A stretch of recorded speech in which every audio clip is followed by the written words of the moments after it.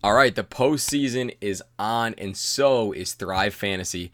Your season-long fantasy season might be over. You might have finished in last, like me. Not like 7. Heard he's pretty good. But that doesn't mean that you can't still get in on fantasy action. And with $2 games or $100 games, Thrive Fantasy has a match for you. The concept is simple. Choose an over and under for a player's given stats and earn points for each prop you guess correctly. Like, let's say if I'm betting on the ALCS, I'm going to go over on Garrett Cole's strikeouts, and I'm probably going to go the over on Gary Sanchez's pass balls. And yes, I'm taking direct shots at you, 7. Yeah, you should. If you combine all your props and get in one of the highest scoring lineups on that night, you cash in. So whether you're looking to play $2 games or $100 games, Thrive Fantasy has a match for you. It's located in the Apple or Google Play stores, and use our code BREAKDOWN, that's BRKDWN, and receive $10 free when you deposit $10 through PayPal. Thrive Fantasy, prop up with us. Let's go! Now it's time for a breakdown. You're listening to Gap to Gap, brought to you by The Breakdown. The 3-2. That one's drilled deep to left field. Going back choice. Looking up. See ya. 3,000. History with an exclamation point. Back to Folk. Red Sox fans have longed to hear it. The Boston Red Sox are world champions.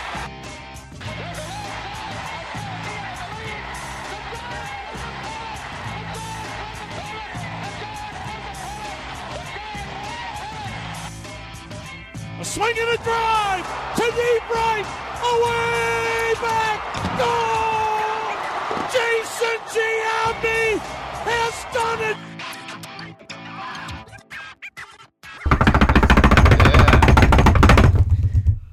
Episode 21, and it's October, but we got our September call up all the way from Gladys and Eunice's section. From the ALDS Game 5, he is Matty P. Matty P, welcome in, my guy. Thank you, guys. Thank you. I'm excited to be here. I've been in touch with El Jefe for a while, and I'm glad we finally made this work. Looking forward. I'll tell you what, this is a hell of a lot better than calling El Jefe in the middle of his shift. So I'm glad we got the 3-headed monster rolling. Glad to have you in. So you are a Rays season ticket holder. Yeah, man. You know what? I am a Rays season ticket holder, and here, let me just give you a quick little background on me and how this even came about. So, grew up north of Boston, lived there for most of my life. Diehard Red Sox fan. My dad brought me to games growing up all the time. From there, I actually moved to Brooklyn for a year. From Brooklyn, moved to Connecticut, went to college there, finished up there, and ended up moving to Tampa. And when I got to Tampa, I was like, financially stable. I was doing well, and I'm like, I got to get tickets to baseball. So I figured, why not? It wasn't expensive for Rays season tickets. It's a coupon, right? I'll say I, for one, am shocked. Yeah, they pretty much, it's pretty much a coupon. And honestly, I just wanted to see all the teams coming in. I don't go to every game. I'm not like one of those people. I probably go to like 20, 25 games if I'm lucky. A lot of the others I give away to clients or sell the other tickets. But, I love baseball, and I thought being a part of that franchise would be a lot of fun. So it's been a good year. So you said it would be a lot of fun. Has it been a lot of fun so far? It wasn't early on, because this is my third year. This is my third year having the tickets. So, no, it was fun to go to games, see the Red Sox, and when the Yankees came to town, that's always fun. But, no, it wasn't fun. But let me tell you, this year was a lot of fun. Like, the end of last year, you're like, all right, the Rays have something. They weren't that far out of it. And it's like, you're always looking forward to next year. And I'll tell you, man, you got to give their GM Neander some credit, because he's brought in a lot of young guys with low salaries that he's just, that coaching staff was able to get the best out of them. So it has been a lot of fun this year. And I'm really looking forward to next year as well. How is the viewing experience of a game at Tropicana Field? It depends. It's actually quite better than some seats at Fenway Park. Like, you could get a seat to Fenway Park and be obstructed 100%. Tampa doesn't have any obstructions. It's obviously like a big dome, so it's like a big warehouse. They've done a good job keeping up with it, remodeling it, trying to make it fan-friendly. My seats are front row outfield, so I enjoy where I sit personally. But, it's not as bad as people say it is, to be honest.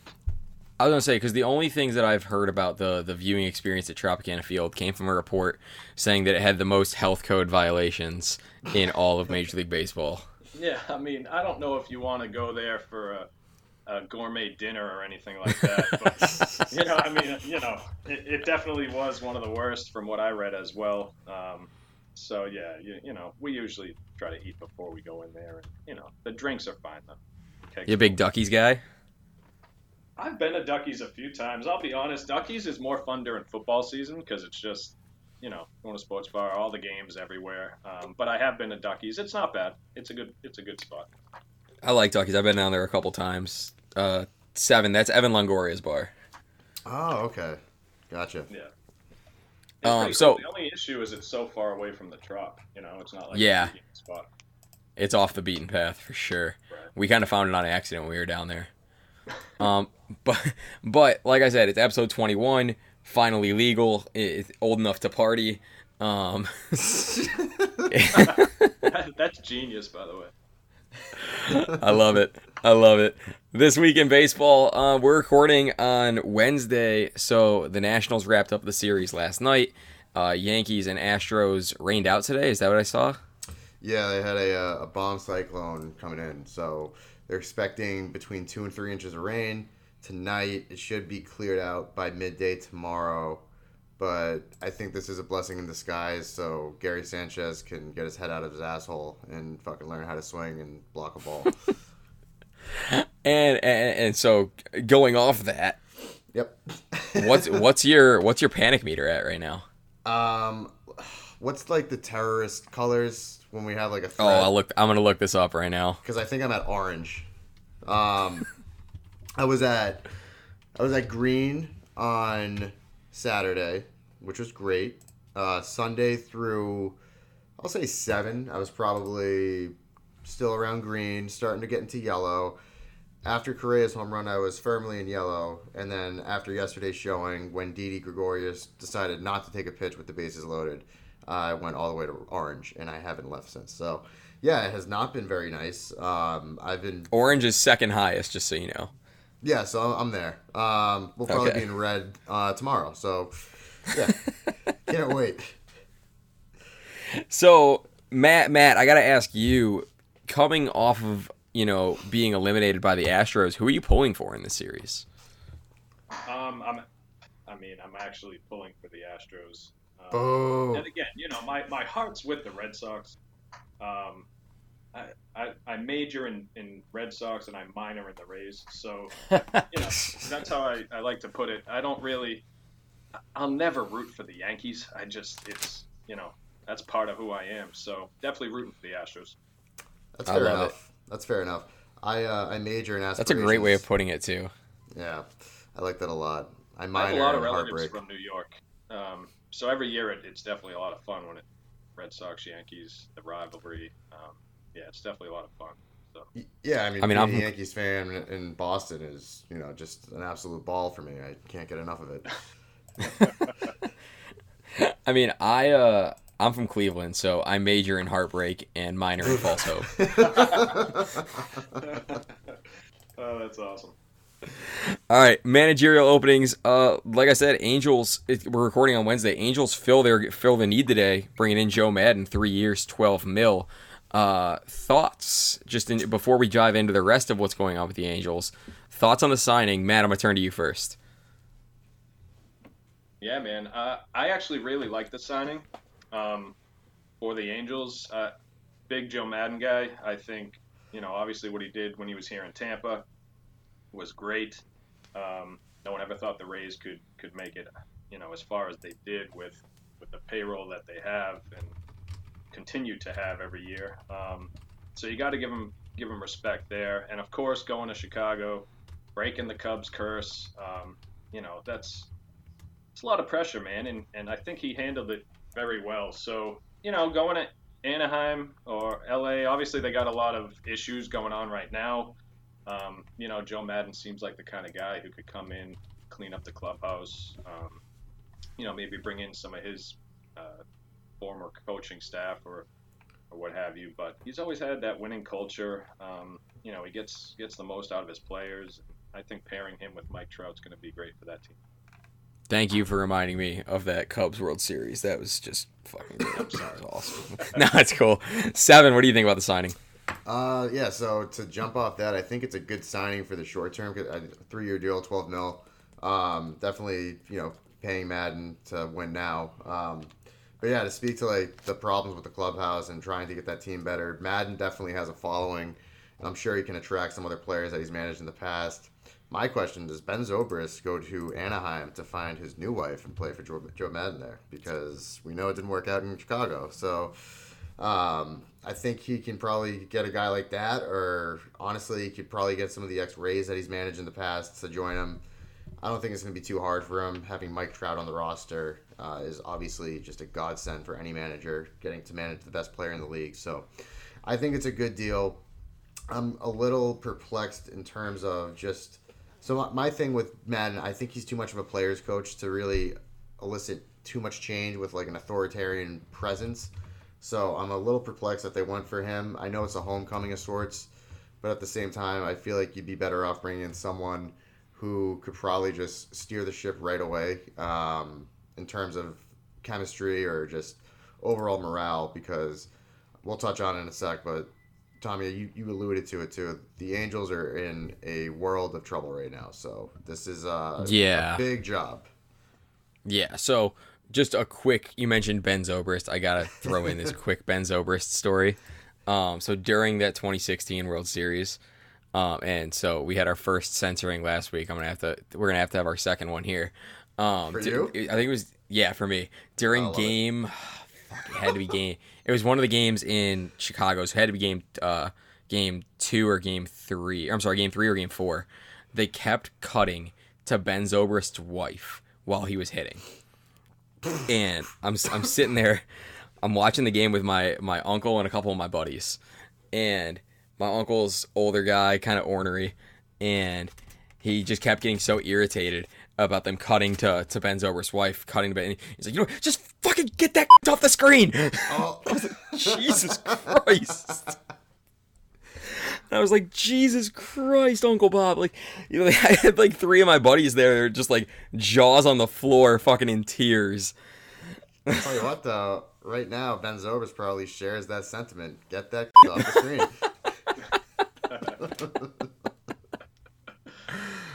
All right. Now, in the most awkward segue ever, you mentioned the Angels' struggles. Angels could be fined up to $2 million by MLB as the DEA is continuing to investigate the death of Tyler Skaggs, including interviews with players such as Matt Harvey, Trevor Cahill, among others. Again, as stiff as a $2 million fine, what are our thoughts here? I'm going to turn to you first, Seven. I think the fine is almost inconsequential when you think about it. For a Major League Baseball fan, like $2 million, that's fucking nothing. Unless they were to count it towards like a luxury tax type of situation, or if it goes towards their payroll, I don't think it's that big of a deal, especially for a big market team like Los Angeles. Even though they're in Anaheim, it's Los Angeles. I don't think it hurts enough, especially considering all the reports coming out that Skaggs was getting, what was it, oxycodone and a few other pills from the trainer, or was it the trainer or someone in like, maybe someone can clear this up. I forget who it was, but he came out and was like totally complicit with the DEA and just kind of let them know like, yeah, I was giving him the pills, and I gave him the pills 2 nights before he overdosed. So, I don't think that's enough for me. And apparently they are looking into it more because they don't think it's enough either. I think Manfred needs to come down with a heavy fist on this one. So the article I'm reading right now from Liz Rocher of Yahoo Sports is saying that Angels communication director Eric Kay told federal agents that his supervisor Tim Mead and at least one other Angels employee were informed of Skaggs' drug use and did nothing. Meade left the Angels organization over the summer to become president of the Baseball Hall of Fame, if that's not the most fitting thing I've ever seen. K is currently on leave from his job and is in outpatient recovery. Also told federal agents he had supplied Skaggs with opioids, and at times they took them together. So not a good look for former Angels communication director Eric Kay. Yeah, pretty bad look, actually. It's a terrible look. Especially that I read he was there for he's been working with them for 20 years? More than 20 years?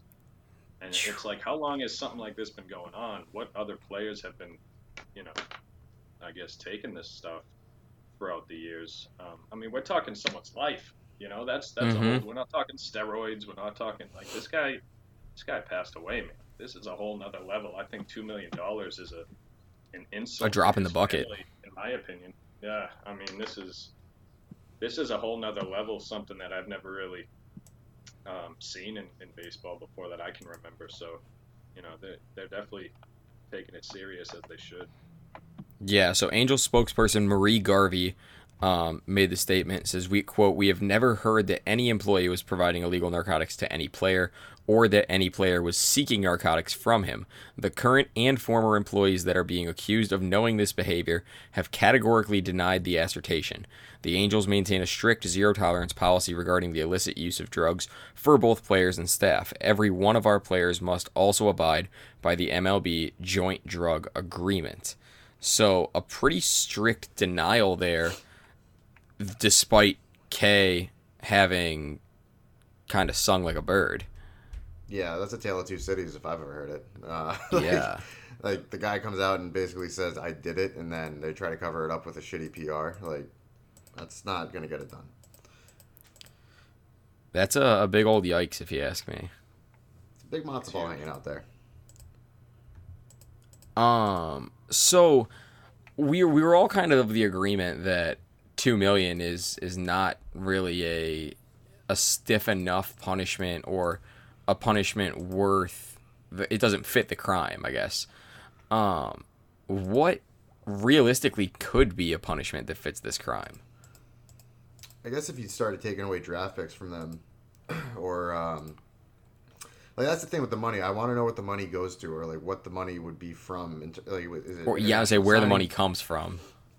Yeah, because if it's from the payroll, from the payroll or international signing money, then yeah, it hurts. But honestly, take away some draft picks. Their first pick should be off the table at this point. That shouldn't even be a discussion. They have to be hit hard for this, and I just feel like there's no good way to do it, because obviously, and thank God, there's not enough of, I guess, a system in place for this exact type of crime or there's not prior infractions, or there's an official word for it. Prior occurrences, we're gonna call it. That's, yep. So yeah, I guess from that lens, you try whatever MLB decides to do, you're setting the standard now, because it hasn't been done before. But I just think there should be more to affect the Angels, because this was what it sounds like. It was done, in compliance with the whole team. Everyone kind of knew about it, but turned a blind eye to it. So, and I think that's why they're interviewing all the pitchers right now, just to get an understanding of how many guys were doing it, how did they get it, and how easy it was for them to get it. So once all that information comes out, I think it'll be more than just a $2 million fine. Angels had $151.6 million in contracts this year, $115.5 already on the books for next year before arbitration. Obviously, we can agree that $2 million really is just that, a drop in the bucket. Well, that's the thing. It's the Angels. It's not like the Royals or the Rays, where the payroll for the Rays is $59 million, right? That would affect them.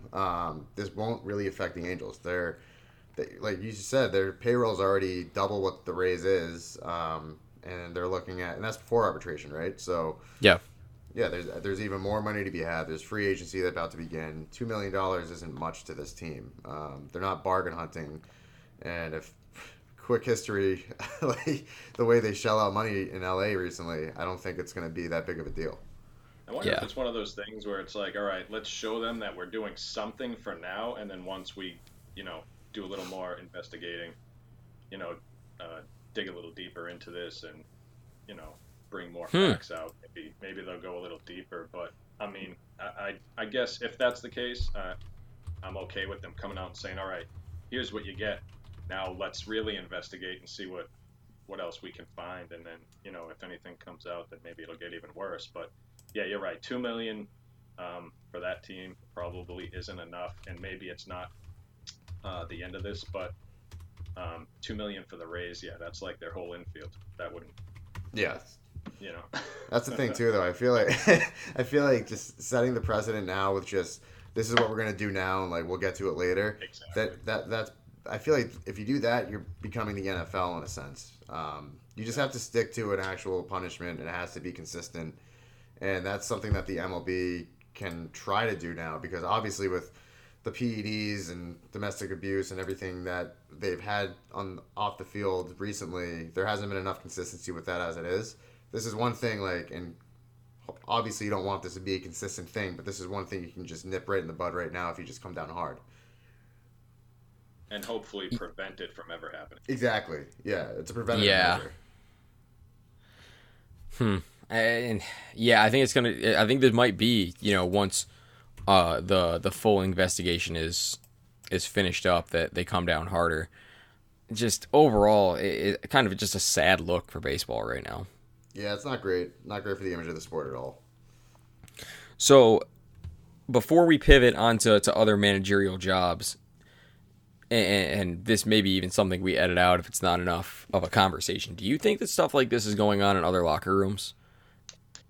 I don't know, because baseball is not a contact sport like hockey or football, where we hear guys that get addicted to painkillers, other types of drugs, where it's, I don't want to say accepted, but I guess it's more believable in that lens. Like, I can totally understand if someone's taking like muscle relaxers or something after the game, or like Josh Gordon getting high right after the game, as he has done so famously.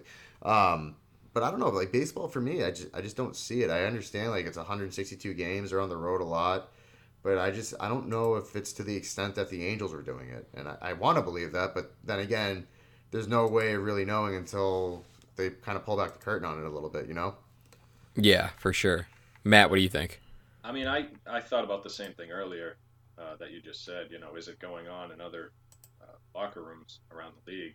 Who knows? But again, hopefully with this report coming out and this unfortunate instance that happened to Tyler Skaggs, it puts an end to it all around. It's a long season. Double the amount of games as hockey and basketball. So I guess I hope they find alternatives. As far as the drugs go, but yeah, chicken and beer in the clubhouse, just like the Sox. That'll win your World Series. All right? That'll win your World Series. Or Fortnite for David Price. But seriously, not if you're Carlos Santana. Hopefully they find an alternative in the long run. But yeah, you're right. Not a good look. Yeah, not a good look at all. Moving off of that, Phillies taking a look at Buck Showalter. I know we talked last week, Seven, about maybe Big Buck going to the Pods, courtesy of Manny Machado, but now maybe the Phillies, ? What are your thoughts? Yeah, Uncle Buck shows his face again. I honestly don't think this is a bad fit. I think Buck Showalter is probably the type of personality you want for a team that's underachieved, like they have the last 2 seasons. But this is classic Philly, right? They had the dream team free agent signings, and the offseason was as busy as it's probably ever been for baseball there. And, of course, you finish 1 game better than you were the year before. And now, to fix it all, we're going to bring in a guy who has been there before for all intents and purposes. Buck Showalter is a true veteran of the game in every sense. He demands respect wherever he goes. And he's kind of prickly, it seems like. But the only reason I don't think this is a good signing, if it were to happen, is because there's a huge power struggle right now between the GM and the owner in Philly. It came out that Klentak, the GM, did not really have much of a say in what happened with the team overall, from the roster construction and to who was playing and who wasn't. And it was a little bit like if Steinbrenner was still managing or owning the Yankees, in the sense that he was calling the shots for Cashman so many years ago. So if you look at this the way it's constructed, I don't think it's a good fit because Showalter needs to be able to work with his GM and not the owner, and it needs to go both ways. And it creates this power struggle of just three big personalities trying to demand respect and demand ownership of their respective areas. I don't think this is the move you want, but it also starts with ownership. So, we'll see what happens. I think it's a good fit for baseball purposes if he can manage the way he needs to. But right now, just seeing all the stories coming out about how the Phillies are run, I just don't think it's a good move in the sense that no one really knows what the hell they're doing. Matty P, do you think having Uncle Buck at the helm is good or bad for baseball right now? Uncle Buck's an awesome movie, by the way. I think that. Have you ever seen it? Have you seen it? I haven't. Yeah, John Candy. That's great. It's classic. You got to check it out. I like it, and the reason I like it, veteran manager. He's had success. He's had some tough seasons. There's a lot of big personalities in that clubhouse, obviously, and I'm okay bringing a veteran in there. I almost want to see Girardi get it, but I'm going to leave my personal feelings aside. Girardi in Philly would be fun to watch. I would love that. I don't know why, but I would really enjoy that. But I don't hate the Phillies going after Buck Showalter. I mean, he's got a good track record. He's been in the game for so long now, and there's a lot of veterans in that clubhouse. I think that would they would blend well. We don't know, but that's what I think. Well, speaking of Girardi, it's been rumored that he is very interested in the Mets job. We've had our fun ad nauseum about the Mets. I like this fit. This might be the best thing they could do all year if they were to land him. And we talked about it for a little bit last week too, Tommy. This is probably the safest signing they could have. I'm still a fan of them going for Beltran, personally, but I think Girardi would be a safe pick. He has a proven track record, similar to Showalter. He has a ring, so he knows how to get to the postseason, how to win in the postseason. My concern with him is that he seems to overmanage a lot, and that was with an AL club. And that's essentially what cost him his job in New York towards the end. In the National League, where there's so many moves that you have to make, I don't know if Girardi is the perfect fit. I think he's a good fit for a team that definitely needs some leadership, though, because he'll at least turn the club around in the immediate. I don't know if he's going to be a long-term fix, though. Matty P, what say you? Look, if he doesn't go to Philly, I'd love to see him on the Mets. Look, he's been to New York, obviously. He can handle the media. There's a lot of big personalities in that clubhouse, too. And like Seven said, he's got a proven track record. He's got a ring. It's almost the perfect fit, I guess, in my opinion. I'll go back on wanting him to go to the Phillies. But, Girardi as a Met, it's almost the perfect fit. I don't know how long I would give him. Maybe the same as Madden, 3-4 years. See what he could do. But, I don't think it would be a bad idea for the Mets to bring him in. I think the fans would enjoy that as well. They'd appreciate it. So, I don't hate it. I would love to see it just because I think Girardi's one of those guys that, it takes a special kind of manager to succeed in New York, and he's already showed that he can succeed in New York with the Yankees. Right. And I think having him at the helm of the Metros would be a pretty interesting fit. And I think it'd be a good way to calm down all the meet the Mets that we've had fun with. Wouldn't the fans love it? I think I bet they would. We would love it too, because the second they start poor, we have more Meet the Mets material. So I can't wait. In that vein, yeah, I'm all for it. I think it's a perfect fit for us. It really is. And if it goes good, we can kick our feet up and say, hey, we said it was going to be a good fit. Yeah, either way, we fucking win. So, I think this is a great fit then. Personally, though, I'll double down. I do think Beltran would be the flashier signing. I think it would be a good signing for them. He has front office experience working with the Yankees this year, so it's not like he's totally fresh. I think he probably could use a nice apology from the Wilpons should he get the job, but either way, the Mets are actually doing something that we haven't seen them do, and it's actually do smart things right now. And by looking at the candidates that they're bringing in, they're looking for good fundamental baseball minds, and Girardi's probably top of the list for them just from the experience that he could provide. So yeah, I think right now the Mets are actually in the driver's seat to make a good decision. They're doing this really weird thing called competence. Yeah, I haven't seen it since God knows when, but glad they're turning the page right now. Oh, I love it. So looking at some of the other jobs, anybody standing out to you guys when you guys look at the Padres job? No, it's the Padres really can't go wrong because I think Green was just not a good manager. So anyone they bring in, it's probably going to be well received. I see they're looking at Bob Henley from the Nationals, and that's interesting because Henley has been with the Nationals and the Expos his whole life. He's managed a minor league system. He's been the third base coach, but he hasn't left. So I wonder how reluctant he is to actually leave.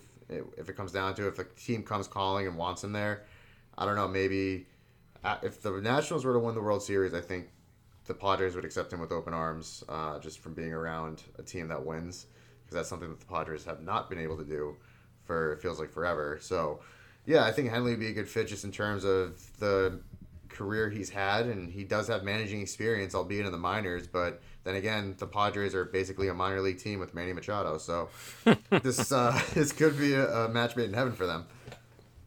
All right, Matty P, what about the Cubs job? Anybody jumping off the page to you there? That's a great question. I mean, the Cubs job is probably one of the most attractive, would you say? Yeah, I would. I mean, Yeah. I think one of the most dynamic rosters. Yeah. Oh, absolutely. I mean, they have a roster that could win now. And there's a few teams out there that have win now rosters, in my opinion. But, yeah, I mean, I guess maybe David Ross, I'd like to see give an opportunity. I don't know if that's realistic or not, and I don't even know if I didn't read too much up on that, but I don't even know if that's an option for them. I heard they've kicked the tires on him. I think it'd be, if he can get out of his contract at ESPN, I think it would be the issue there. Yeah, I mean, I think that he's obviously got experience. He knows that clubhouse very well. They probably respect him being a veteran that he is, and you know, he's had winning experience as well in the majors when he was a player. So I would like to see David Ross be given an opportunity to manage the Cubs. That'd be great. Seven, what about you? Any hearing anything about the Cubs job? The only thing I've heard David Ross, but I've also heard Will Venable. I think Venable will probably be a good fit. He was with the team on their coaching staff last year, so he knows the players already. Essentially, you're getting a guy like David Ross who has a little bit more experience in the coaching atmosphere, so it wouldn't be a total leap of faith to give him the reins. Again, he worked with Madden. He worked with this team. To Maddie's point, this team is definitely still in win now mode. I think the window's closing, so whoever you bring in, you need to make sure that they're going to gel with Theo and they're going to buy into the vision of how do we rebuild after the next couple of years, because I think that's really all they have left with this team right now. I think you have 2 to 3 years max to get another championship, and if they don't, then it could revert back to the Cubs that we know and love, minus Bartman, but who knows? I think this is definitely an attractive job for a manager that wants to just stake his claim now and win. So I think whoever you give it to, whether it's Venable or Ross, they're going to come into a good roster right off the bat, and there's going to be a minimal learning curve in terms of how to win. I think you just have to be prepared to not have that window be open too long. So that's on the manager, and that's also on Theo and the front office to figure that out. I like that. I like that a lot. All right, so last time we talked, it was during Game 5 of the NLDS, where I proclaimed that the Nationals would win, and then what's his name, Dave Roberts, would be out as Dodgers manager. Dodgers have said they're keeping him, but Kenley Jensen, hot seat as the closer? ? I think the whole bullpen in LA is on the hot seat right now. Jansen was good, not great this year. He's had the heart problems dating back to last year, so I wonder if that played a big role into this. I think the Dodgers need to just kind of rework that bullpen, and I think Jansen, obviously you want to start him out as a closer again. You want to make sure that you're getting every dollar on your return of investment, because if they paid him $80 million over 5 years to be the guy, so you have to make sure that he can still be the guy. I think it starts more so with the bullpen in general and getting someone to bridge to Jansen, and should he ultimately fail, you have backup options. They don't have that right now. So for them to come out and kind of say or hint that Jansen's not totally safe, I think it's a bunch of bullshit, because you're paying the guy like he's the closer. You need to let him be the closer. His year was a little down, but he was still a lot better than a lot of other teams' closers were. So I don't buy into it. I think he'll still be closing games when it's all said and done. I think they need to reinforce their 7-8 and maybe even their 6-man in that bullpen to get to Jansen, because it's putting a lot of pressure on him to close the games out once he gets into the games. I think it would be easier on him if you had a guy like an Ottavino or a Canely to get to him instead of Joe Kelly. Joe Kelly stinks. He does. He stinks. He's so bad. In Joe Kelly's defense, he had a good World Series last year, but Yeah, he did. he was terrible this year. I mean, we can talk one-hit wonders until the sun comes up. but he stinks. Yeah, he's bad. They caught up to him pretty quick, so maybe that makes Dombrowski look like a genius for not bringing him back. I mean, yeah, I think you could definitely make that argument. No, I think Jansen's going to be fine, though. You have to give him at least a month or two to get back into that form. You can't just demote him before spring training's even started, and we're still in the postseason right now. So I think it's just a very reactive thing to come out with. If I'm the Dodgers, I want to make sure this guy can succeed, because, again, you're paying him to like the guy that should succeed. So Yeah. I think he has a bit of a leash to go. Okay, I can get on board with that. I'll agree. So moving past that NLDS to the NLCS, Nationals, for the first time in franchise history, either them or the Expos, are going to the World Series in pretty convincing fashion at that, shutting down the St. Louis Cardinals pretty handily in 4 games. Cardinals barely even eking out a couple hits in that series, let alone runs. Mm-hmm. Never with a series high 4 in the final game. Yeah. Well, I mean, besides you, Seven, because you had the future on this, Matt, did you see this coming? I'm gonna be honest. I thought the Nationals were gonna be a problem for some teams. I didn't expect them to come out and just disrespect the Cardinals and sweep them like that. Yeah. They straight up disrespected them, and you got to give them credit, man. And again, postseason, if you have solid starting pitching, you're in a good position, and they have that. And obviously, the bats did enough, in the first couple games to win. And after that, obviously once they got home, they started teeing off a little bit more. But I mean, their pitching has been unbelievable, better than the Astros in my opinion, and that's a scary thing. I mean, if I'm the Astros or the Yankees, obviously I'm not focusing on the World Series yet, but I mean, you've got a problem lying ahead of you. Maddie, are you calling a Nationals crown here? I would like to. Yeah, I am calling a Nationals crown here. Oh, first episode and bold prediction. First episode.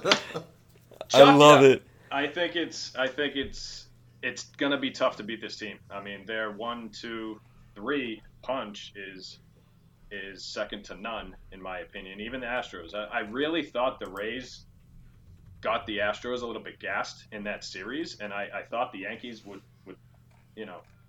beat the Astros no problem. But obviously after 3 games, it's looking a little tighter than expected. But I mean, look, I don't think anyone is gonna beat the Nationals starting pitching if they continue doing what they've been doing. Home field advantage, I think, goes to the AL, so that should help the AL teams. But I'd like to see the Nationals win it, and I think they are in a good position to do that. If memory serves, yeah, AL won the All-Star game. So wait, no, doesn't even matter anymore. Yeah. Do they not go by that anymore? I think they go No, by... it's stupid. It's whoever has the better record, which both Yankees and Nationals. Astros. Which that I love.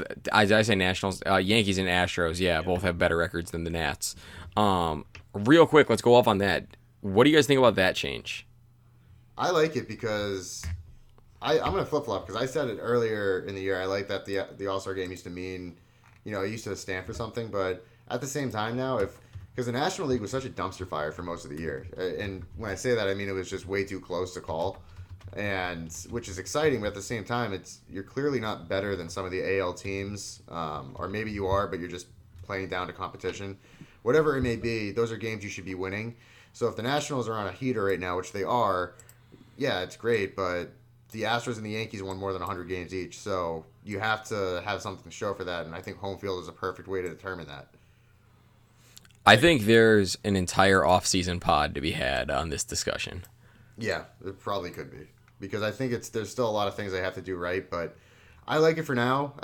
Clearly as a Yankees fan, if the Yankees were to make it, I would want them to have home field. And they won over 100 games, they should get home field for that, because that's why you play all those games, right? Yeah.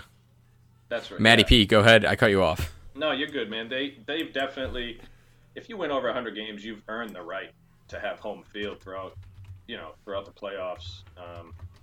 So, I mean, yes, I'm totally okay with it. The All-Star Game is supposed to be a fun, exciting time. I don't want them to take it too serious, if that makes sense, especially in the middle of the season. Because after the All-Star Game, everyone goes back to their regular team, and it's, back at it. So don't go balls to the wall, if I can say that, during the All-Star Game. I dropped a C-bomb. You can say whatever the hell you want, Matt. Yep. All right, cool. Don't worry. Yeah, I'm totally okay with them. I'm glad they changed it. The better record, in my opinion, earns the right to have the home field in a series. That's fair. I don't disagree with either of you guys on that. I loved the World Series, or the All-Star Game meaning something. I think it had a certain allure to the All-Star Game that separated the MLB All-Star Game from NBA, Pro Bowl, hockey's All-Star Games, electric how it is. But yeah, I think there was something that separated it, but I totally understand your guys' point. And truthfully, I don't want somebody from Detroit deciding if the Indians are going to be at home in the World Series or not. You know what I mean? That's a good point, yeah, 100%. because... Absolutely. Yeah, imagine it's like Brian Anderson fucking hit a walk-off home run in the All-Star Game, and now because of the fucking Marlins, you have to go to the National League Park. Yeah, exactly. We Yeah. won 106 games, but we don't get home field advantage because Brian Anderson hit a home run in the All-Star Game. Yeah, that doesn't seem right. Nah, that doesn't sit well. So yeah, I like how they're doing it right now. But Matt, I'm gonna piggyback off you. I think whoever has to face the Nationals is in for a world of hurt right now because, I mean, I don't know, the Cardinals, whatever their game plan was, they did not execute it, and I still want to know what it was. And you got to think the biggest red flag for the Nationals was this bullpen.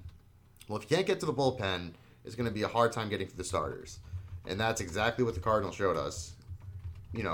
By not hitting the fucking ball, it's tough to get to the bullpen. So if the Nationals can do what they're doing still, and celebrating with their Welch's grape juice for Juan Soto in the dugout, I think that this team is going to be in a good position to take their first championship. Right. They have a lot of momentum right now, and if the Yankees and Astros go to 5, 6, 7 games, I mean, they're going to be a little bit gassed, in my opinion.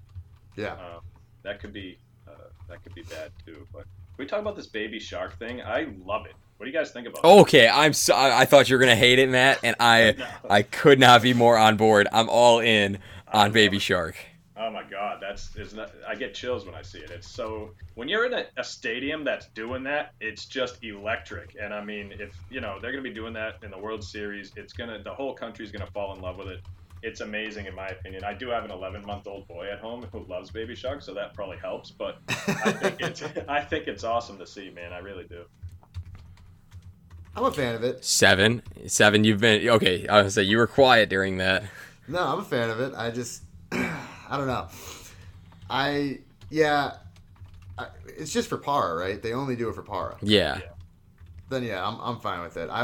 That would drive me up a fucking wall if I heard Baby Shark come on like every 20 minutes at a If you're a baseball Yankee game. or Astros fan in Washington for the World Series and the whole stadium's doing that around you, I would understand why you'd hate it. Definitely. Yeah. But No, if you're I can see. if you're part of that, it's probably an awesome experience. Well, yeah, it's essentially like the same thing with the Yankees doing the roll call on the first inning of every game at home. I can see how that might get under everyone else's skin, but I fucking love it. So who am I to say Baby Shark should be outlawed? Give me more Baby Shark. Just inject it into my veins. It doesn't get old. It doesn't. I'm sure as the father of an 11-month-old, you know that all too well. Oh man, the minute the song comes on, he has the biggest smile on his face. So, when I see the whole stadium, I showed him the video and he was smiling too. But when you see the whole stadium, man, it's just a great sight to see. It's a lot of fun and it's good for baseball. It's real good for baseball. That's awesome. 7, you put in our rundown here that sweeps are bad for baseball. Please explain. I just think from the postseason, what it was set up to be this year, we had really good series leading up, and both of us kind of called the Nationals and Cardinals as being a compelling series to watch before it started. And great for the Nationals, they got their wins, but as a baseball fan I had a little bit at stake with my futures bet on the Nationals, but all money aside, as a baseball fan just wanting to watch a good baseball game, I just didn't get that from the series at all. It was, they were quick. There was nothing compelling from the Cardinal side at all. They just looked lost, and it was just a runaway train with the Washington Nationals. So if I get, that's what I don't like about sweeps, especially in the postseason, because you want to be entertained when there's multiple games at stake. It's just, okay, I want to see them trade off wins, and I want to see them be competitive, and it just wasn't for me. It wasn't something that I would go back and say, I remember that NLCS in 2019 when the Nationals just face-fucked the Cardinals in 4 games, and that was it. I'm probably going to forget about this series, and I wish the Cardinals were more competitive, but they just stunk. So I think sweeps are bad just for the common fan who just wants to watch postseason baseball. Matt, what do you think about that? 'Cause I'm gathering my thoughts still. I'm not gonna say sweeps in general. I'm just gonna focus on this one series. As a fan, I actually appreciated it. I was appreciating what the Nationals pitchers were doing. The first 2 games they had no hits going through 5 or 6 innings, something like that. And that's just it's amazing to see a pitcher in the postseason against what's supposed to be one of the best 4 teams left in the league. They can't get a hit. I appreciate the Nationals pitching and obviously their offense and what they were able to do against the Cardinals. I thought the Cardinals had a lot of motivation after beating the Braves. It seemed like the coach had them fired up. Yeah. In the clubhouse, he's dropping F-bombs. They're all ready to go, and then they just lay an egg. That was kind of crazy. And it's almost like, did the Cardinals lay an egg, or were the Nationals just that good? They were solid. You really got to give them credit there. I give them credit, but I think that they just kind of laid an egg. And good pitching always beats good hitting, and that's no secret. You can see what's going on with the Yankees and Astros right now, and that's just telling. But I think, in the sense with the Yankees and Astros, to pivot real quick, yeah, it's a 2-1 series, and it could very well be over in 2 more games for the Yankees. But at least the games we've gotten have been competitive and entertaining. There's been traffic on the bases. There's been chances for either team to take the momentum. We saw an extra innings game in Game 2 with a walk-off home run. That's exciting. With this series, there was just nothing compelling about it, aside from being able to just fanboy over the National starting pitchers, because that was cool to see. I love good pitching, but I'd like to see a little bit more of a challenge from the opposing team, because to your point, it looked like just man amongst boys, and that just wasn't entertaining for me at all. I guess I can get that. I would rather See, I totally get what you're saying, and I guess you're right, but at the same time, it's kind of fun to watch a team just get absolutely dominated in the postseason. Because like you said, like Matt said, these are supposed to be the best 4 teams left, and to see a team just flex its muscles and say, "Yep, bend over, here you go," I think that's awesome. And to Seven's point, sorry to cut you off. To Seven's no, point, go ahead. You're right. You don't want to see a team just come out and lay an egg, and you really don't want people saying, "Well, the Braves would have gave them a better series," because then you don't want to hear that either. So I understand that side of the spectrum. Yeah, I think it can go both ways, and maybe we can put that up on a poll at our Twitter at @the_breakdown, and see what the fans think about sweeps in baseball. Gentlemen, good question. I think it's an awesome discussion, and again, I think it's one of those things that, like, if we weren't in the middle of the ALCS and NLCS, well, not in the middle of the NLCS anymore, it would be a longer discussion. But ALCS, we're in the middle of it, like we said, Game 4 rained out today. 7, we've discussed your panic meter. Where do you see the last 4 games playing out here? If it goes those last 4 games. Yeah, I don't think it's going to go 4 games. I think the Astros are going to take it in 5. Their best chance came on Sunday night, where I firmly believe they should have won that game. I think Aaron Boone overmanaged the shit out of that game. Not to say Paxton was on, because he wasn't, but Chad Green was definitely on, and they knew they had an off day coming up. Just let the guy fucking pitch. They pulled him. First pitch from Ottavino after he comes in is home run, and tie game from there. And it was a grudge match, and it should have never been that way. And who's to say? Like, I don't want to second guess the manager at every turn, but I think that was just a poor job by Boone, over reading into analytics and looking at matchups. Ottavino has been pretty terrible this postseason, so I just don't think that was the right move. But that was their best chance to win, and they blew it. Billy Madison, they blew it. And from here on out, yesterday, I had always looked at that game as a loss, no matter what. Cole going up against Severino, I just didn't like the optics of that at all, looking at it. And it kind of played out the way I thought. Severino was going to be overworked early, couldn't get out of the 5th. And from there, the runs pile up. Sanchez has that pass ball. But yeah, the Yankees just haven't shown me that they're ready to beat this team, and this seems to be their bugaboo now. They run into good pitching, and they just can't overcome it. And with all the big bats you want to talk about with the Yankees, none of them show up when you need them most, aside from Gleyber Torres and DJ. The rest of them are just kind of waving at air, it seems like, especially Gary Sanchez. So, I don't know. They have a shot tomorrow. They will have a shot tomorrow with Greinke coming back out on the mound in New York. He's a mental midget, so he could crumble. But again, the Yankees have to match him, and they have to beat him again. And their back's up against the wall, and it's only 2-1, but it feels like it's a lot worse. It feels like tomorrow's an elimination game when it really isn't. The question is, with Greinke tomorrow, Verlander, and then probably Garrett Cole in Game 6. Yeah. I like this Yankees team, but I just don't see how they can take 3 out of the next 4. That's the thing. You needed to at least split one of those games with Cole and Verlander early, and they just didn't do it. So now you have that problem where, okay, so we beat Greinke the first day. Like, we beat him up, and that was great for the Yankees. But now in the back of your mind, you think, okay, so if I beat Greinke, I still have Verlander and Cole the next 2 games. And even if you get through those guys again, it's like, do I really trust this Yankees team to beat Greinke 3 times in a series? I don't know. And that's a lot to ask of a team, because Greinke's by no means a bad pitcher, but he's definitely the weakest link of these 3. But you're asking a lot of this team to go up and manufacture wins against arguably the best 2 pitchers in the game. Maddie, any thoughts there? Yeah, I mean, here's the thing. I don't think Greinke is good in the postseason.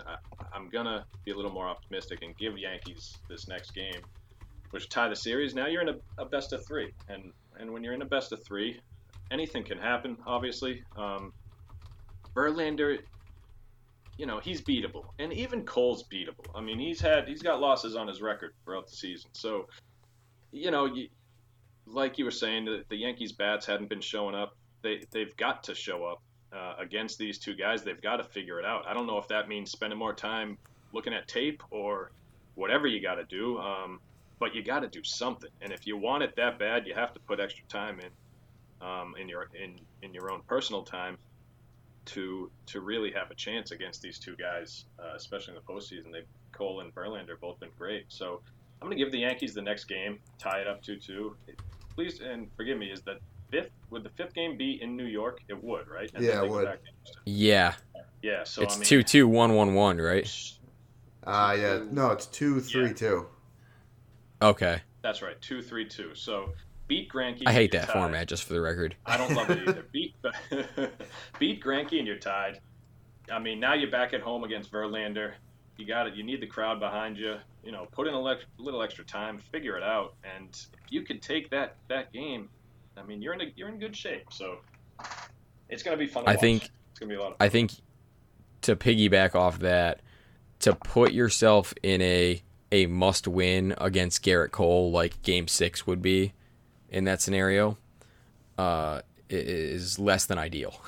Yeah, to say the least. It's tough because, and to Matt's point, Verlander, I think Verlander is beatable. That's not to say they beat him at all when they played him on Sunday. But I think if you're going to have a shot against one of those two, it's going to be Verlander. And the only thing they have working in their favor is they get him at home. So that's one way to look at it. Again, it's the only thing I saw that was promising was that they were able to work Cole's pitch count, and he walked a lot of people. But he left 7 people on base, couldn't capitalize, and when they did get people on base, it was always with 2 outs.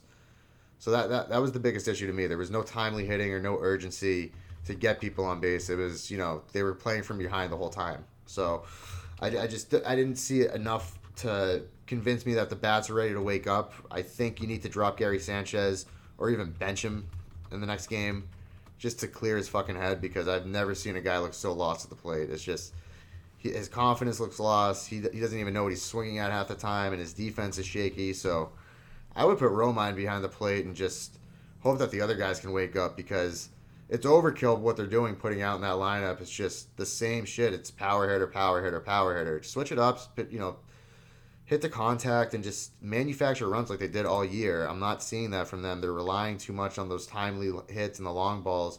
You just have to manufacture and be gritty, be fucking savages. That's what their whole motto was going into this. So I'd like to see them get back to their roots and just play with some energy again.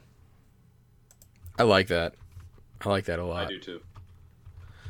So, gentlemen, before we get into our curtain call, and Matt, you kind of already tipped your curtain call a little bit, but are you guys college football fans? Oh, yeah. Yeah. Who do you guys pull for? I'm a big Ohio State guy. Whoever covers. I'm in the same boat as you. Whoever covers, I like that. Growing up, I had BC, and they're never really that good, so, I don't really follow anyone specific. If you've ever picked up the paper like the next day or checked your scoreboard app and wondered, okay, how did BC, only lose by 38 this week? Or how in God's green earth did Louisiana Tech cover? Because somehow that team's a cover machine. And you always want to know like how they get there, like how exactly did that happen? Or maybe you're just trying to get more educated as a gambler or a fantasy player, then you need to check out expandtheboxscore.com. XTB was created to fill a major void in the college football landscape, and the amount of NFL data that's available is widespread. But the guys over at XTB decided they needed to fill the void for college football. It goes through every stat for every FBS player, and from the Troy Trojans to the Boise State Broncos, expandtheboxscore.com has you covered, from targets to down and distance metrics, play calling tendencies, player profiles, and so much more. It's all fully customizable and tailored to see what you want to see, and it's going to make you so much better educated as a gambler and as a college football fan. Expand the Box Score has it all. It starts at just $15 per sport for 365 days of unlimited access to all the information you need. However, if you use our code BREAKDOWN, you'll get 10% off each sport you purchase. And again, that's 365 days of unlimited access to the most advanced college football stats available. They have limited amounts of NFL and are dabbling in baseball, so there's also some info there. You can find it all on expandtheboxscore.com to understand football better and be a smarter and more informed fantasy player. It's expandtheboxscore.com. That's expandtheboxscore.com. Use our code BREAKDOWN. That's BRKDWN for 10% off today. Gentlemen, curtain call time. I'm going to lead off. And this is very contingent on Gary Sanchez playing, so I have a contingency plan if he doesn't. Gary Sanchez will have more pass balls than Yankee runs throughout the rest of the series. Oof. I don't know if you heard it. I just farted really loud. I did not. When I heard that. Was that in response to my curtain call? I think that was a panic because I lost my shit when you said that because I think it's right. No, I like that. I think honestly the way he's playing, it's probably true. All right, so here's my contingency plan if Booney decides to go to Romine. Mickey Callaway, future pitching coach of the Los Angeles Angels. Ooh, I like that one a lot, actually. Callaway is a former Angel. He was on that 2002 World Series team. And I don't think he gets a managerial job. I think he tries to hop on as a pitching coach somewhere and kind of go through the same cycle that he did and dominate as a pitching coach and then try and get another managerial job. I think that he goes to LA, goes back where he played, and goes under the tutelage of Joe Madden to figure out how to be a manager. So you get double curtain calls this week because Matt's new. So, 7, what do you got? So I think Giancarlo Stanton is going to relinquish his roster spot by tomorrow, and Mike Tauchman will come from the grave and avenge this fucking Yankees outfield and play Gold Glove defense and have some timely hits and manufacture runs like the savages they really are. Can you do that? Can you? If he's injured, yeah. If he's injured, they can replace him on the roster. Huh. If he chooses to relinquish, do you think that's realistic? Yes. Okay. All right, Matty P, you got your first curtain call, bud. I got my first curtain call. I'm going to be 100% honest. I put zero thought into this. I probably should have earlier, but no, I'm gonna stop. say This is how we do things here. It's like you said you've listened to the show. You should know that we're off the cuff. Off the cuff. I love it. Here's I'm going to give you my curtain call. I think the Yankees tee off on Greinke, get to him early, Game 4. They're going to take Game 5 and beat Verlander. Wow. And they're going to go back to Houston to wrap up the series. And when you go back to Houston, anything can happen. But Yankees will be going back to Houston with a 3-2 lead. Wow. I like it. I'm not going to lie. I like it. I don't see it, but I love it. Color me intrigued. I'm intrigued. If my panic meter can go back down to yellow by Friday, I'll feel a lot better. I love it. Matty P, your first episode in the books, bud. It was a lot of fun, man. Thanks for having me. I'm looking forward to doing a lot more with you guys. Definitely the season and throughout the rest of the playoffs. Absolutely. Definitely the first of many. 7, always a pleasure. And again, check out expandtheboxscore.com, check out Thrive Fantasy, and check out all of the Breakdowns podcasts, including Campus to Campus and End to End Puck Talk. For 7, for Matty P, I'm Tommy Caroselli saying, see ya! Baby shark, do-do-do-do-do, baby shark, do-do-do-do-do, baby shark. Mommy shark, do-do-do-do-do, mommy shark, do-do-do-do-do, mommy shark, do-do-do-do-do, mommy shark. Daddy shark, do-do-do-do-do, daddy shark, do-do-do-do-do, daddy shark, do-do-do-do-do, daddy shark. Grandma shark, do-do-do-do-do, grandma shark, do-do-do-do-do, grandma shark, do-do-do-do-do, grandma shark. Grandpa shark, do-do-do-do-do, grandpa shark, do-do-do-do-do, grandpa shark, do-do-do-do-do, grandpa shark. Let's go hunt, do-do-do-do-do, Let's go hunt it.